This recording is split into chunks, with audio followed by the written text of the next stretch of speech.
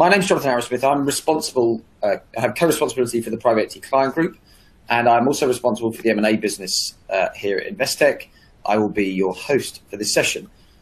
Before we introduce the panel members, just a very brief reflection on the last 12 months. So since the last one of these sessions, this time last year, it's been a very strong year for private equity. So if you cast your minds back to this time last year, we're in the teeth of the second major lockdown, and everyone was feeling pretty miserable about life, although deal activity was happening beneath the surface. I think what transpired for the rest of 2021 was an enormous amount of activity, both in terms of deployment for private equity, who were in large part catching up on sort of a hiatus, a 6-month hiatus in terms of the deployment levels in 2020. So there was a bit of catch up in terms of deployment, but a lot of activity there. And then also a significant amount of exit activity through either IPO, through trade sales, through secondaries or tertiaries, and also for private equity reinvesting in their own businesses, typically alongside third-party capital. So we saw a lot of exit activity as well, particularly for those assets that were somewhat pandemic resilient, or even had received some benefits from the pandemic and found some new ways to grow more quickly, and therefore sponsors were taking advantage of that uptick in performance. So a strong 2021 backdrop, and yeah, that is the platform off which we seek to look forward to 2022. What I'd like to do now, just briefly, is introduce our panel members. So we have Jonathan Harvey, he's a senior practitioner within the fund solutions business. We have Helen Lucas, she's a senior practitioner within the leveraged finance business. And we have Emily Sivian, who's a senior practitioner within the private bank. So what we've sought to do on this call is bring into the conversation the full breadth of the Investec proposition to the private equity community. So what I'd like to do is start the session off by going to our 3 panel members. John, Harvey, please, you first. Just keen to get your sense as to sort of the current sentiment within the private equity industry currently. Yeah, thanks, Jonathan. I think there's a couple of points probably on my side. One around growth and perhaps where we're likely to see some of that growth going forward. I think if you look back, PE's grown significantly over the last few years, and I think a lot of that growth has been sort of underpinned by people looking for, investors looking for increased yields in what has been a sort of low yield environment. We're now moving into a sort of a world where, we've got rising rates across the board, a higher inflationary environment. So what does that mean for growth going forward? I think, my view is that actually it's hard to see for PE the growth slowing down, because I think actually COVID's been broadly positive for PE-backed companies. PE itself has come out of COVID, proving itself to be quite resilient and provide sort of stable returns in the sort of medium to long term. So I think that a rising interest rate environment will no doubt take money away from certain areas, but I can't see it coming from PE per se. Where we're likely to see that growth come off a little bit, in my view, is probably more in the growth sector. If you look at the NASDAQ, that's off a high of 13, it's down 13% off a high in November.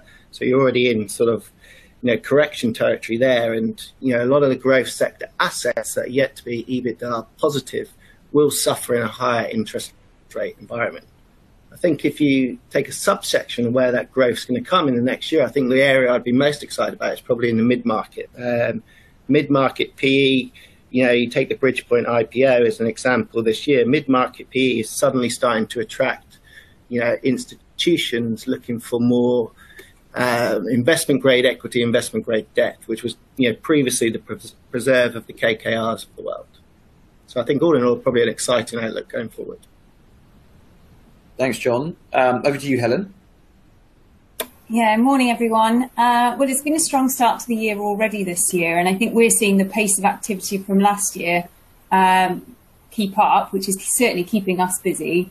What we are seeing, however, is a varied recovery profile in underlying corporates split by sector and industry. And in some cases, this is leading to a more sort of art than science approach to assessing debt capacity. But the provision of debt remains robust, and the competition for the best assets certainly remains high. So I think we'll continue to see leverage a key feature for 2022. As John mentioned, we certainly do have one eye on interest rates rising in the slightly longer term, as this will cause the overall borrowing cost to increase, and we might start to see heady leverage levels begin to be pared back. Or perhaps people will start to include more highly structured or PIK facilities to address the issue. Certainly one to watch. Thank you, Helen. And over to you, Emily. Morning. So I think if we think about things from an individual perspective, for our clients, faster than expected deployment for funds, particularly in the healthcare and B2B tech space, has meant and continues to mean that some individuals are facing a pinch point having to fund co-invest before distributions are made. We're seeing a very real need to make illiquid assets more liquid, so people are thinking about property via mortgages, revolving facilities secured against main homes, or alternatively, people are looking to borrow against investment portfolios, ultimately leveraging assets so as not to incur the opportunity cost of liquidating for the sake of what is probably only a few months. Also, given buying agents that we work with tend to suggest a kind of 5-year hold period for central London assets, and observing that there's been a decline since 2014, they think that we're in a position to look for a positive 5-year ahead in the property market, and activity levels so far imply that they're absolutely right. That's great. And I think I might just add my own sort of perspective on the M&A market. We think 2022 will be a good year. Perhaps not quite as strong as 2021, but we think not at dissimilar levels. What we see is that the assets coming out of private equity at the moment are typically those that aren't quite as pandemic resilient as those that came in 2021. So they need a slightly longer track record to prove their pandemic resilience and actually their path out of the pandemic. But what we are interestingly seeing is that continued proliferation of exits. So in the past, private equity would have primarily sold to private equity or trade, but now increasingly we're seeing more conversations around IPO exits and also the use of continuation vehicles and funds rolling investments into new funds alongside third-party capital. We're seeing an increasing number of exits down those two routes. So we hope to see a good level of exit activity, not dissimilar to that of 2021, but we are seeing it across more than the sort of classic two channels that pre the pandemic were sort of largely used by private equity. So I think that covers the first topic we wanted to pick up, which is kind of current market sentiment around private equity sector. The second one we want to pick up is talent. So increasingly within investment banking, within private equity, within many industries, talent is coming to the forefront of concerns around growth and how do you grow your business without the right talent at the centre of it. So we're seeing that within the private equity industry. There's a lot of new funds being raised. There's a lot of new hires happening. There's people being moved across from one fund to another. Emily, can we just get your views on sort of where you're picking that up from a private banking perspective around some of those senior and junior transfers within the private equity industry? Sure. At a personal level, it can mean great things, I suppose. It ultimately translates into a clear pattern of bigger buyouts and comp offers, both being used as a retention strategy and as a hiring tool. So recently we've discussed more cash sign-ons, and then we've also discussed guaranteed cash distributions that might be deferred over, 1, 2, 3 years. Ultimately, for people, this significantly impacts their, projected balance sheets and gives rise to consideration of how to best efficiently kind of use that cash, how to put it to work, and then how well diversified they are in the plans that they're making. And then on the flip side, in the interest of retaining individuals, senior management teams are definitely considering more and more how to look after their best talent and coming forwards to discuss solutions that are available to multiple individuals who are looking to solve for cash flow issues when they're funding commitments.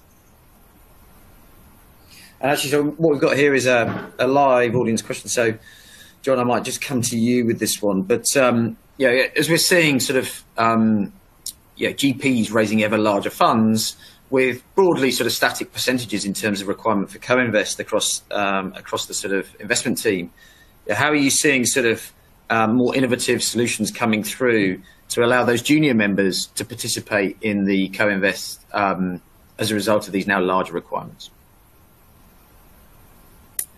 Yeah, I think there's a couple of things really. I think the talent aspect on the junior end is, particularly interesting from a sort of a banking perspective. I think, historically, it's been very difficult for the bank or a bank to sort of, judge what can be quite lumpy income profiles for very junior members of staff. However, a lot of these junior members come on to become senior partners in the future, and therefore can be good quality clients for many sort of banks. I think as the industry's grown up, what we're seeing now is people have a greater appreciation. Those people that have a good feel for private equity in general, greater appreciation for individuals' earning profiles and how to apply them from a risk perspective. I think this applies more broadly too. So we're seeing real asset level wage inflation putting pressure on the bottom line of companies that are quite human capital intensive. And I think we fully understand the competition for certain sectors like tech. And I think this can impact PE through competition for top management teams and board level positions, which also ultimately drives up further cost pressure for businesses. Thanks, Helen. Great. So moving on to third sort of major topic, COVID-19. You might have heard about it, but it's something that's been impacting us for a little while. Of course, there's still uncertainty about COVID-19 and the path out of COVID-19. I think everyone generally believes that we're on the path out rather than still in the middle of it. But it's the speed of the path out and the bumpiness of the path out that is particularly sort of interesting as we sort of plan ahead. But it's just keen to sort of get the views of the panel around sort of realistic levels of activity in 2022 with that COVID uncertainty still present, albeit sort of waning. And in the first instance, I'd like to come to you, Helen. Yeah, so perhaps a new feature that we're seeing as part of the COVID recovery is the divergence between debt and equity. So equity has always been a forward-looking assessment, and this remains relevant and perhaps has led to new opportunities. But debt's a more traditionally retrospective assessment, and that's much more challenging when there's been a period of disruption in the market. And the impact of that is felt on structuring EBITDA and therefore ultimately on debt quantums. I do think this is tempered, however, by the abundance of debt in the market at the moment, and there will always be a middle ground that is found through creative structuring and solutions like ABL where it's applicable as well.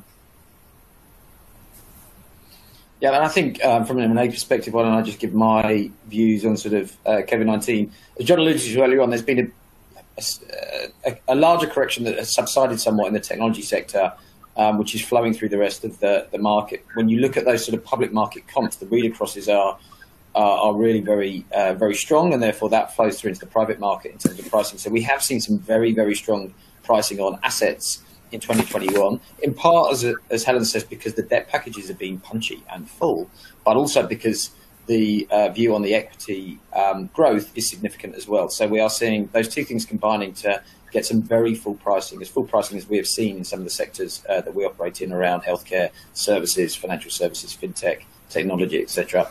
I think in 2022,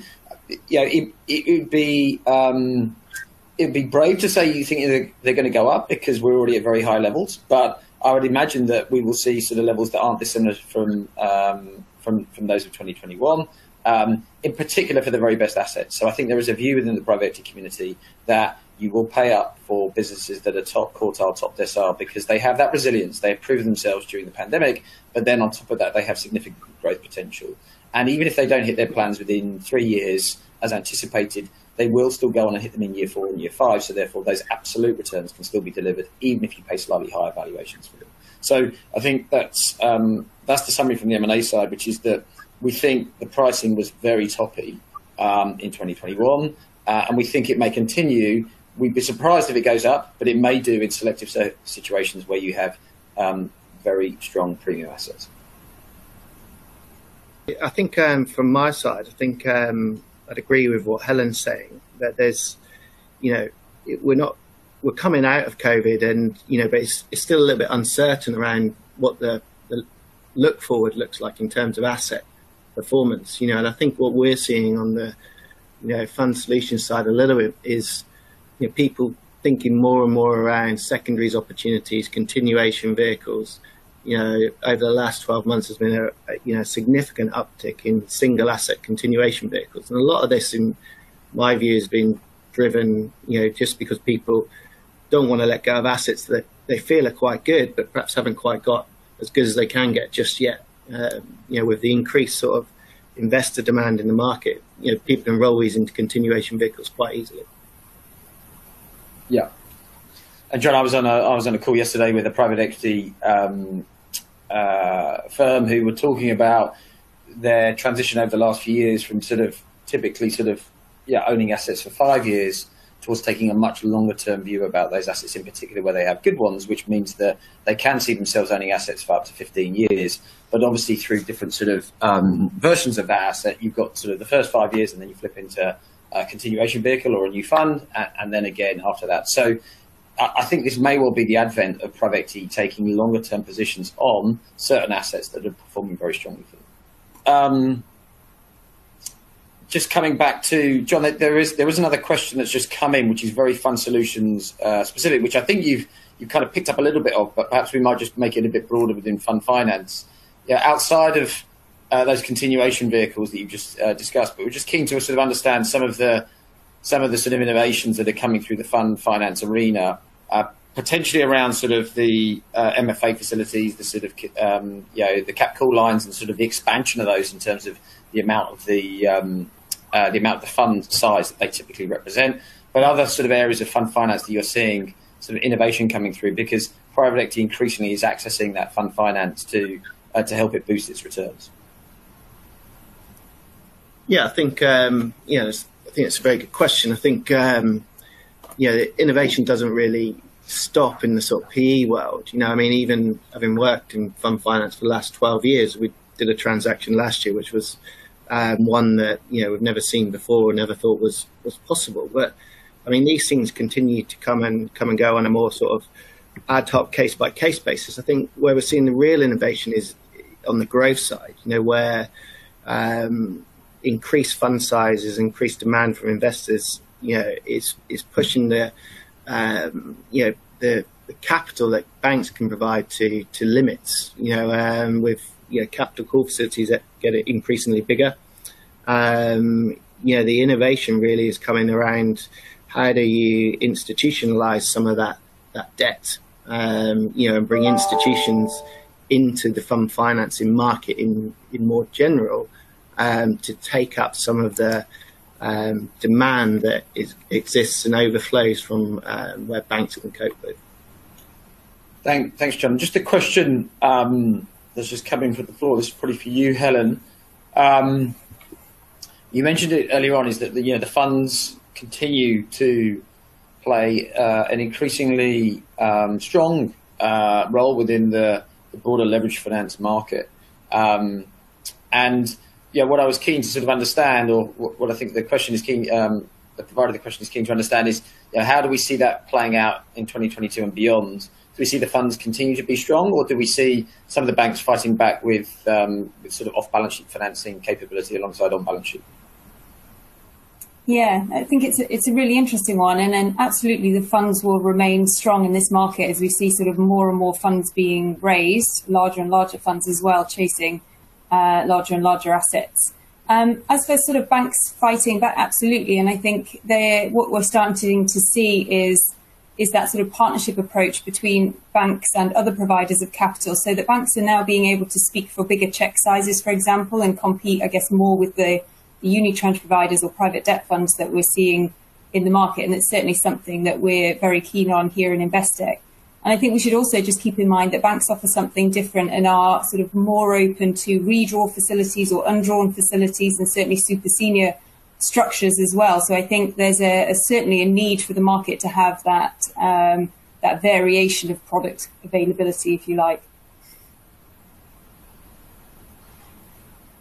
And sorry, Emily, in terms of our own approach towards making sure that we have that capacity to help support our most, our clients who are growing,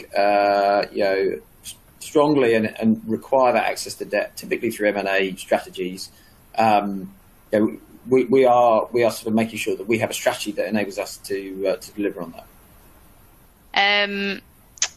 I think if we think about kind of how does Investec Private Client approach individuals that work in the industry, and there's a very kind of cyclical nature to having to manage commitments upcoming, kind of deferred income carry that's due. What we've tried to do is make sure that we're there for each stage of kind of personal balance sheet management. So whether that be when, you know, commitments are upcoming, we can think about building in that opportunity to leverage various assets, looking at the entire balance sheet. And then as you come into kind of increased liquidity, it's what are we going to do with that? How can we help you to make sure that that is going to grow alongside the way, you know, that your inevitable growth from a private equity kind of return perspective. And then as we're building that kind of overall piece, I suppose, it's taking into account the timeframes around that. So have you got upcoming commitments in kind of 2 years, 5 years?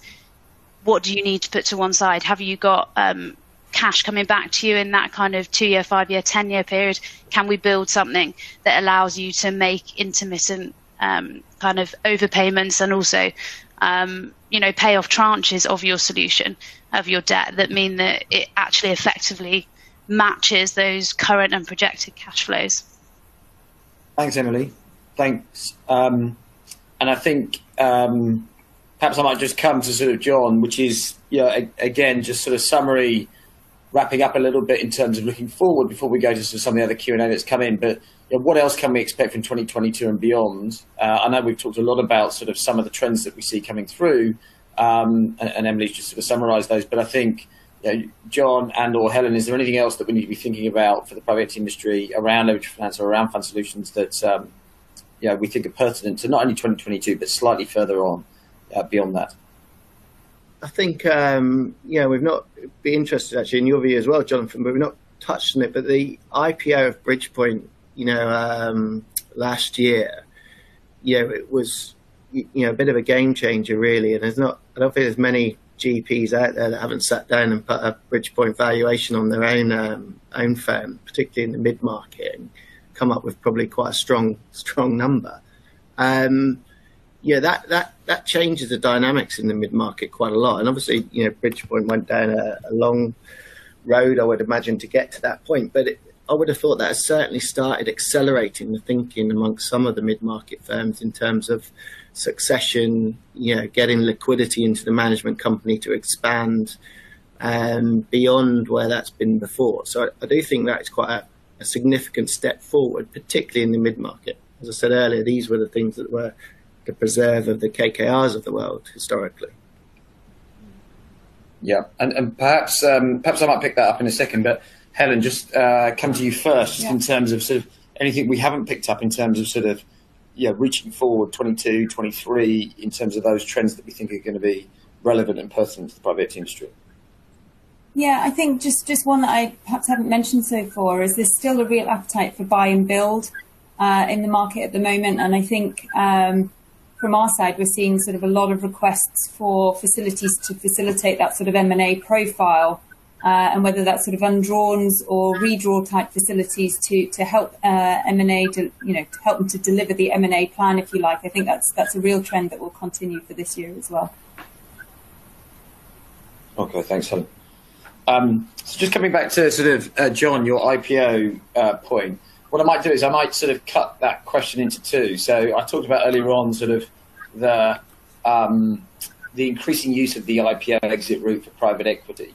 And then the second bit that I will tackle, I think, is your point, John, which is private equity GPs actually floating and getting access to the public markets.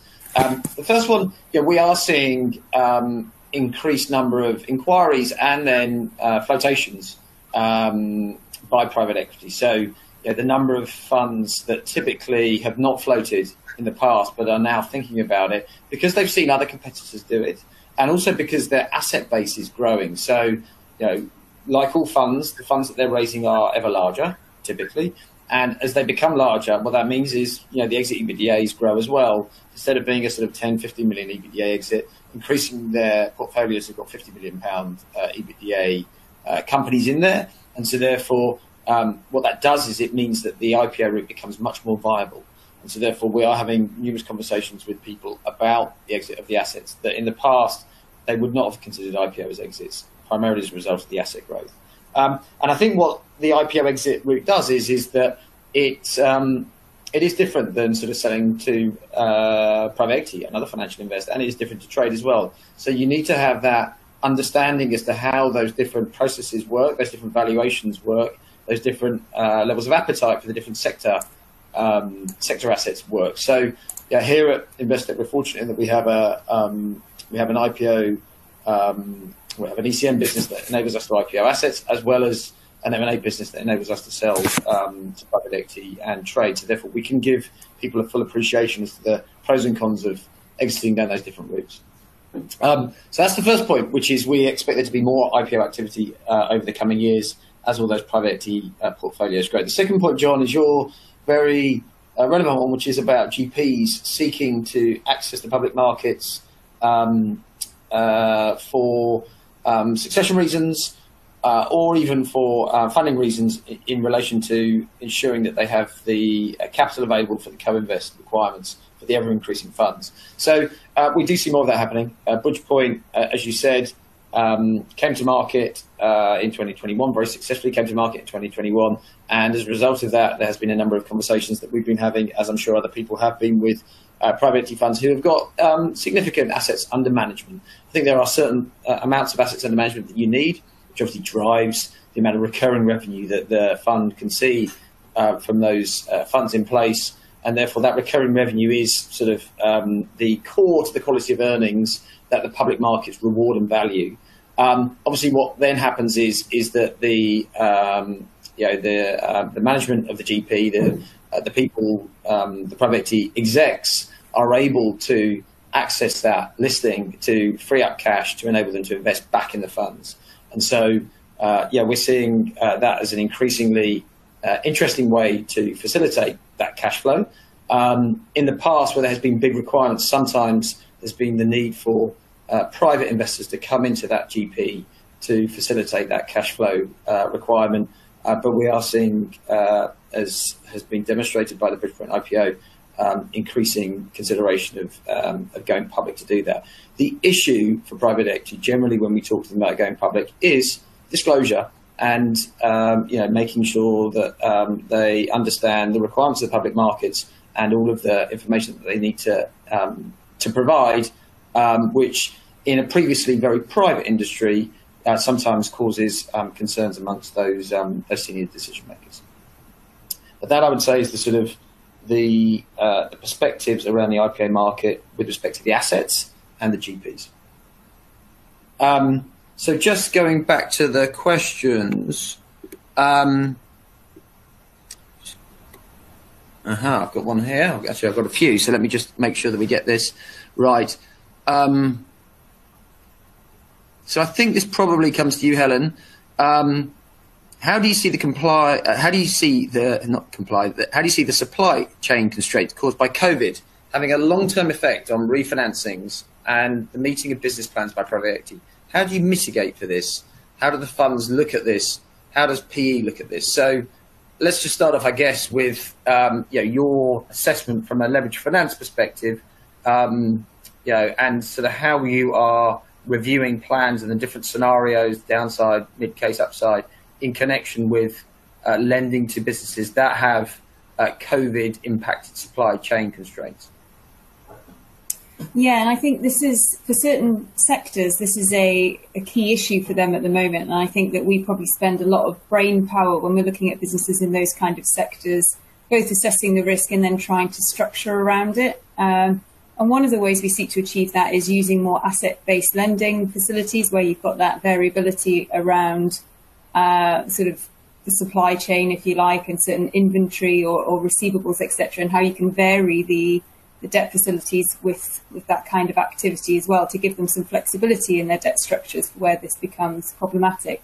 particularly when coming out of a recovery, actually, and there's a real requirement for working capital to make the business grow again. So I would say that there's a thoughtfulness required around how you put those structures in place. And then I think it comes down to sort of the individual business as to how long term you think that will be, and whether you can take a view on that. But certainly the answer to the question, I think, is yes, we spend a lot of time thinking about it for certain sectors. And there will be some at the moment that it actually limits the amount of debt that they can take on until that sort of evens out and levels going forward. Yeah.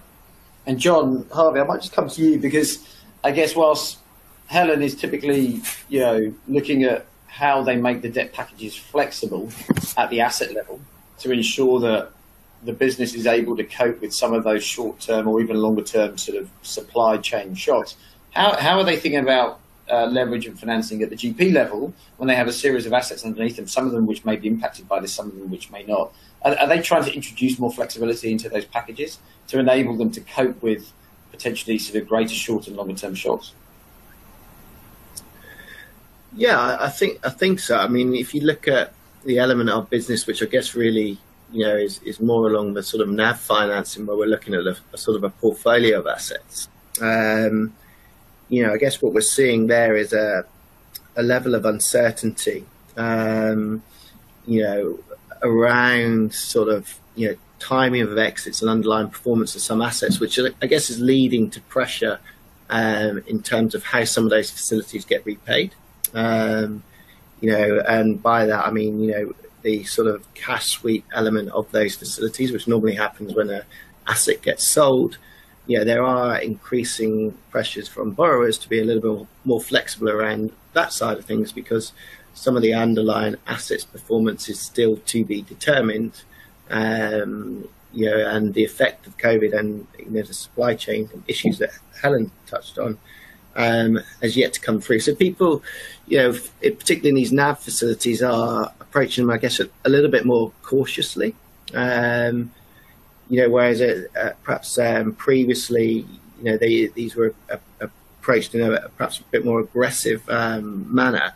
But I think the other thing to add into where, assets are, going through some issues, or, the long-term sort of prospect for the assets is still only really being assessed by the GP and the management team sort of at this point in time, is that, people are looking increasingly towards continuation vehicles as a view to getting that equity into these assets if they've got a positive sort of long-term view of them. Whereas, the short-term element of some NAV facilities has become less appealing, I guess, given some uncertainty around asset performance. Yeah. Okay. Thanks, John. The next question is, I think it might be to you, John. It could well be to me, but why don't I read it out first of all, and then we can work out how we tackle it. It is, do you have a view on private equity in the IFA sector, so the independent financial advisor sector, and whether this will flip into a long-term hold, or do you think they will still be short-term holds? Why don't I just have a very quick go at that, and then John, please chip in as you see fit. I think in terms of the IFA sector, we're big fans of the IFA sector, both from an M&A perspective, from a GLF perspective, where we have a number of lends out into businesses in the IFA sector, and also from a fund solutions perspective, when we have private equity funds that are focused in part on the IFA sector, or are financial services focused funds, and therefore have much bigger exposure to the IFA sector. So I think as a bank, we're very positive on the IFA sector, and the reason is that that wealth sector is just going to grow. The level of sophistication in terms of the funds that people can invest in, the proliferation of those funds is going to grow, and so therefore having an intermediary that sits behind that significant wealth growth and the increasing complexity of the market is no doubt going to be important. And if anything, we see regulation still being key, and therefore regulated sectors where you need that IFA through which you can buy that those wealth products, I think is an interesting sector for us, no doubt. So I think the fundamentals are pretty solid. Therefore, what that means typically is when you look at the revenue models and the earnings models, they're very high recurring. I think once people have their preferred IFA, very, very difficult for them to switch out. And so therefore, we see enormously strong business models with high recurring revenue. Not so much growth because it's very difficult to go and win new clients, but the underlying resilience of those assets is strong. And therefore, from a debt and from an equity perspective, we enjoy banking them and we enjoy selling them and we enjoy supporting them on M&A strategies. The market is very sort of fragmented, so therefore there's an enormous consolidation play, which will be attractive. So what does that mean? I think what that means is when you have those characteristics, recurring revenue, the business will move forward.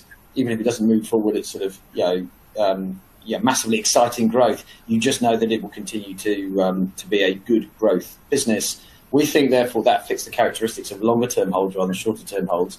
And I would be staggered if private equity don't start holding IFA businesses, wealth businesses for longer periods of time.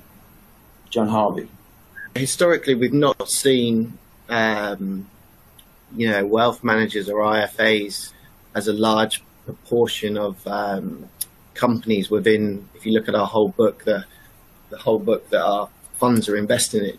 I'm not quite sure of the reason why, but typically, the mid-markets or buyer funds we deal with have been, steered towards perhaps slightly higher growth sectors. But that said, for the main reasons you've just said, Jonathan, in the last 12 months, we have seen a number of sort of clients come looking to buy up smaller asset managers across Europe with a view to sort of running a consolidation model. So whether that pans out into a longer term hold for them or not, I'm not particularly sure on, other than there being perhaps increased investor appetite for these types of businesses. Okay. Thank you, John.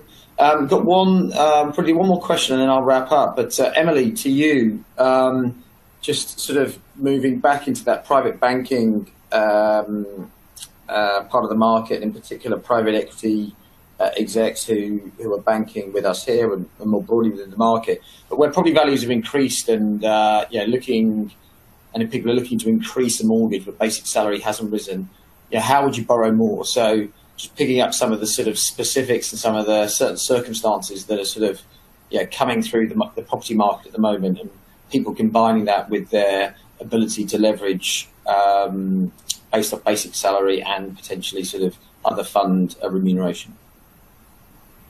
Sure. I mean, if we're going to take into account kind of Stratton Parker's Resi forecast that the UK property market's going to grow by 7% in 2022, I think we're probably going to spend a lot of time this year talking about how individuals can make the most of the outperformance and ultimately release equity from property assets for further property investment or investment in funds. If there's not been a move in basic salary, then a lot of the high street lenders will struggle to kind of increase that debt quantum. The way that we would do it is we would look to kind of other streams of income, as you allude to. So we look at the value of co-invest that's kind of in the ground. We'd look at track records over the last 3 years. We look at your current projected comp as far as we can. If we know a fund and we're confident about performance, then we can look to distributions expected from carry pools, and ultimately it means that we're not just reliant on that basic income. So it's all of the bonus elements that come as part of that private equity kind of comp package that means that you're not pinned on just a kind of year-on-year base salary rise. Okay, so I think we only have a very short period left, so it's now time to wrap up. I think sort of distilling everything that we've heard from the panel today, I think private equity go into 2022 in rude health. Given we've had 2 years of disruption from the pandemic, private equity has weathered the storm well. John mentioned it earlier on. Returns have been strong. I think if anything, this means that broadly asset managers will be seeking to deploy more money into the private equity channel than less. And you're seeing that all the time through ever-increasing funds, but also capacity for co-invest, so investments around the side of managers that particularly well liked by LPs. So we think that as we go into 2022, there's a lot of money to be deployed. There's a lot of requirement for careful consideration about the debt packages that investors put into those assets to make sure there is an additional degree of flexibility than what's probably been included previously in 2021 and 2020 and prior to that. And so we see that people deploying capital, probably not at dissimilar levels to 2021, but perhaps being a bit more thoughtful around entry price and also debt packages. Behind that, we think the use of IPO and continuation vehicles will continue to grow as a bona fide and accepted exit route for those private equity funds. And as Emily said, what we're seeing is that increasingly execs, senior and junior, are being required to think thoughtfully about how they fund their co-invest in the ever-increasing funds that are being raised. And we are at Investec and elsewhere in the market being more creative around how we can find the assets, whether that be current balance sheet or future balance sheet, such that we can provide the leverage against that. So we see a lot of activity. We see a lot of activity across our business and across the private equity market. And we just want to reiterate to everyone that we're here to support.